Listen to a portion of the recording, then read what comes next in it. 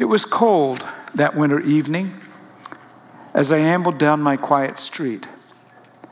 I needed a walk to clear my mind of all the clutter and stress of this season. And it seems to me that every year it gets worse. More obligatory parties, irritated drivers, panicky shoppers, long lines everywhere. I remember a time when I was more expectant, when the reason for all this celebrating meant everything to me. But sadly, this night, my internal monologue was, can we just get this over and done with as soon as possible? Can we get back to normal? And frankly, my cynicism troubled me, and when I'm troubled, I take a walk, even if it's near midnight, even if it's cold, even if there are still things to be done. The hour was late.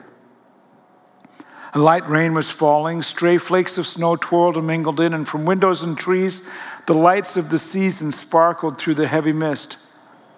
They were like stars aching to be beamed brightly on this dreary, dark night, and turning up my collar, I pulled my jacket tighter.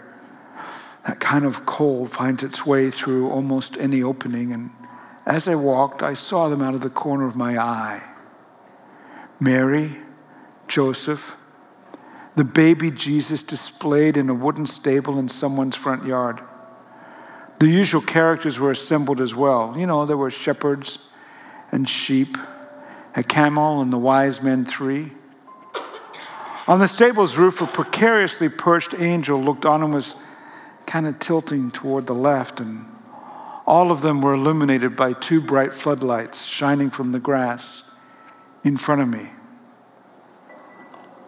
I almost passed them by. They were easy to miss as I've grown accustomed to their presence. They are, after all, available everywhere in all kinds of sizes, in all sorts of stores. They come in ornament size, mantle size, coffee table size, and even yard size. And if they come in a yard size, they come in a box, easy to assemble. But that night, and I'm not sure why, something caused me to turn my head. Something was inviting me to linger there. So I stopped to look at them for a while as one would look at a painting in a museum. And I must admit, I felt somewhat odd and awkward standing there. After all, grown-ups don't pause and stare at yard manger scenes. But for some reason that night, in that moment, I felt I should be there to witness something, to see something, to take it in. And so I folded my arms and I looked and looked, striving to be obedient to this mysterious inner nudge. She wore blue. Mary always wears blue. She wore a neatly pressed, clean blue garment. Her face was porcelain and untouchable. She had a fixed expression, pleasant and peaceful. Her fragile hands were folded in prayer, and she gazed adoringly down at her child. She was perfect, this Mary, pristine with moisture glistening on her smooth ceramic face. Joseph wore brown. Joseph always wears brown. Brown is a fitting color for a character relegated to the background, for someone who never gets top billing. His eyes appeared vacant, his beard was neatly trimmed, and he was there as he always is, always on the edges. He can't seem to find his place. Everyone else has something distinctive, wings and crowns, gifts, halos, a shepherd's crook. But Joseph just has, brown. Then there was the baby Jesus. His tiny hands were extended, and he was obviously the star attraction. A halo encircled his little head, reaching from ear to ear. A clean white fabric was wrapped around him, swaddled, I suppose, swaddled. Yes, isn't that the right word to use at Christmas time? He smiled a very unearthly smile. This manger Jesus always seems very happy, and it doesn't appear that he even needs to be held, nursed, or even cuddled. I won't take the time to describe the others, but you know them well. You probably even know where each is positioned in the stable. The shepherds go over there, and the camels and the sheep, they got to go further back further away from the manger. And then the wise men, the three of them, go there, there, and there. You know how it goes. I imagine you too are accustomed to their presence. I remained standing there trying to keep warm and looking at them through the gauzy mist. I pondered. I couldn't relate to them in any way. They seemed remote, untouchable, just like this season had become for me. And with considerable guilt, I wondered, well, I don't even like these people. And after that rather abrupt and irreverent thought came to me, I half expected the ground underneath to open up and swallow me whole, or a bolt of lightning to descend with a flash and a snap, leaving just a little pile of smoldering ashes that would have used to have been me. I closed my eyes and waited.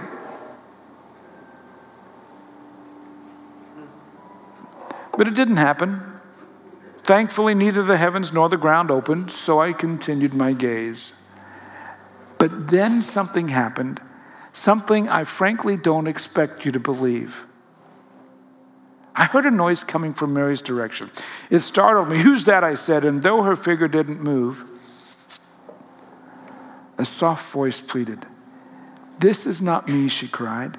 "This is not real," and her voice broke. "Listen to me. Listen. My garment isn't clean, and it's not this brilliant shade of blue.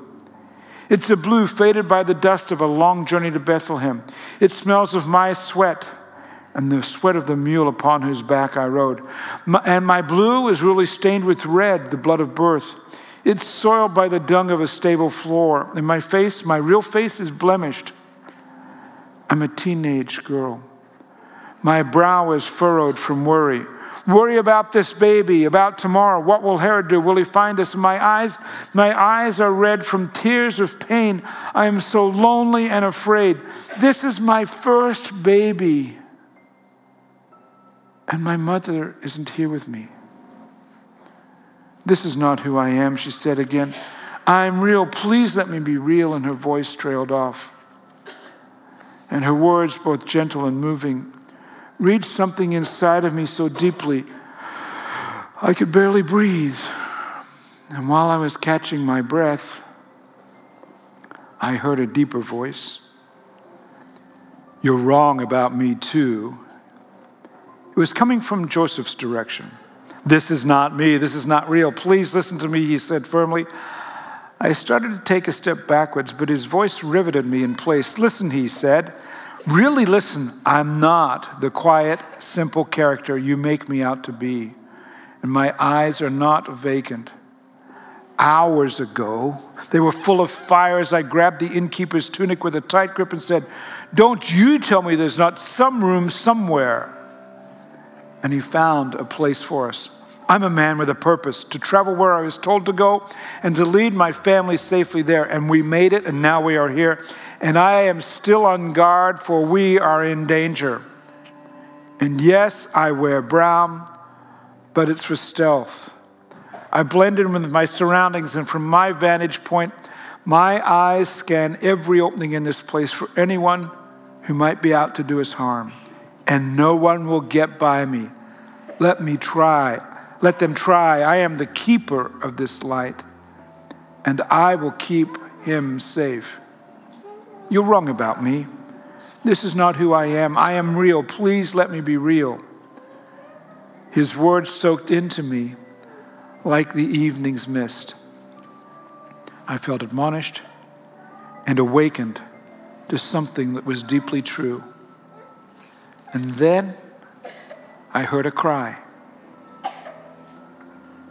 I looked at Jesus in the wooden manger. He was thrashing about in the hay. He had soiled himself and he looked uncomfortable. His cloth was twisted in his arms and legs. He grimaced from the prickly straw. His face was red. His cry grew louder. It was the cry of a hungry infant. And his toothless mouth opened, and he arched his back, and he cried so hard that he ran out of breath, and for a moment it was quiet.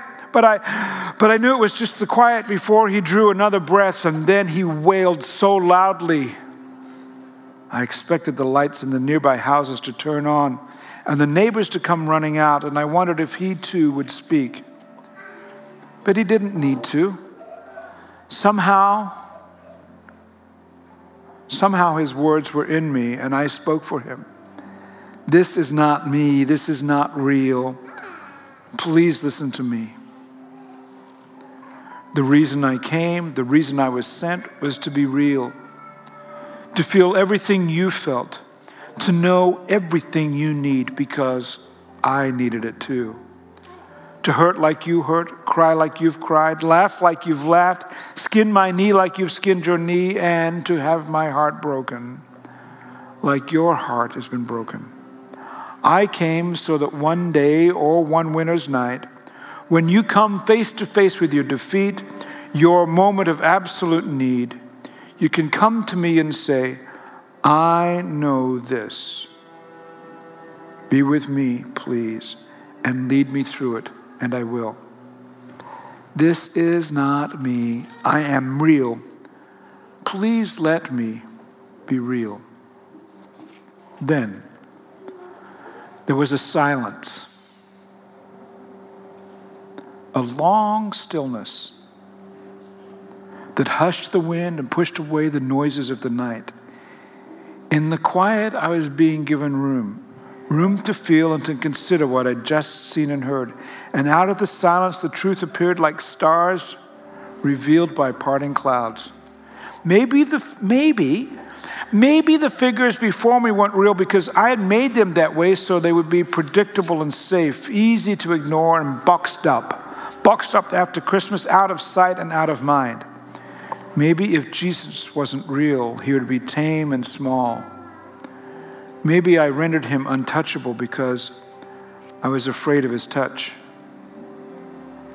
I'm sorry, I said. I know this isn't you. I can see it now. You're not the one I've seen you to be. Untouchable, perfect. Something I made rather than someone who made me. You are real. You are true.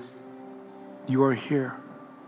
I'm so sorry, I said again as my eyes brimmed with tears. The sorrow nudged me to kneel next to a shepherd on the wet grass in front of something so real, so very real. I couldn't even begin to comprehend it. And as I knelt, I became part of the story, and the story became part of me, and I felt his gentle pardon. Suddenly, everything expanded. This scene, this night, my heart, and I felt real. After a while, I stood and remained there, quietly looking at them as they gazed at me, and I realized something. I liked these people now. And I think they liked me. Shivering, I wondered if Jesus was cold too, so I laid my scarf across his hands and feet, the same hands and feet that I one day would see again. I tucked him in as best as I could. Good night, I said to him. Sleep well. You've traveled far. And I stayed beside him for a few minutes, just as I once stayed beside my own newborn sons as they drifted into sleep. Then, a low, regal voice came from one of the wise men. He whispered as if he was aware that Jesus was sleeping. We like you. We're drawn to this place and have journeyed far to come here to see what you have seen. And what you have seen in us and what you have seen in him is what this world was waiting for. And from a shepherd standing behind Joseph, I heard another quiet voice. Once you hear the angels sing, you'll never be the same. And if you listen carefully, they're always singing. And then there was quiet. No more voices, no more movement, no more surprises. I sensed it was time to go, and I started my walk back to my house. The cold wind and a few flakes of snow urged me along. My pace was slow and thoughtful. This walk had become a journey I didn't want to end. Something had returned to me, and I yearned for it to remain. And when I reached the corner of the street, I thought I heard singing and looked back one last time. In the distance, I saw a warm glow coming from a small wooden stable in a yard down the street, sheltering something inside that was older than the stars and bigger than our whole wide world. And it was real.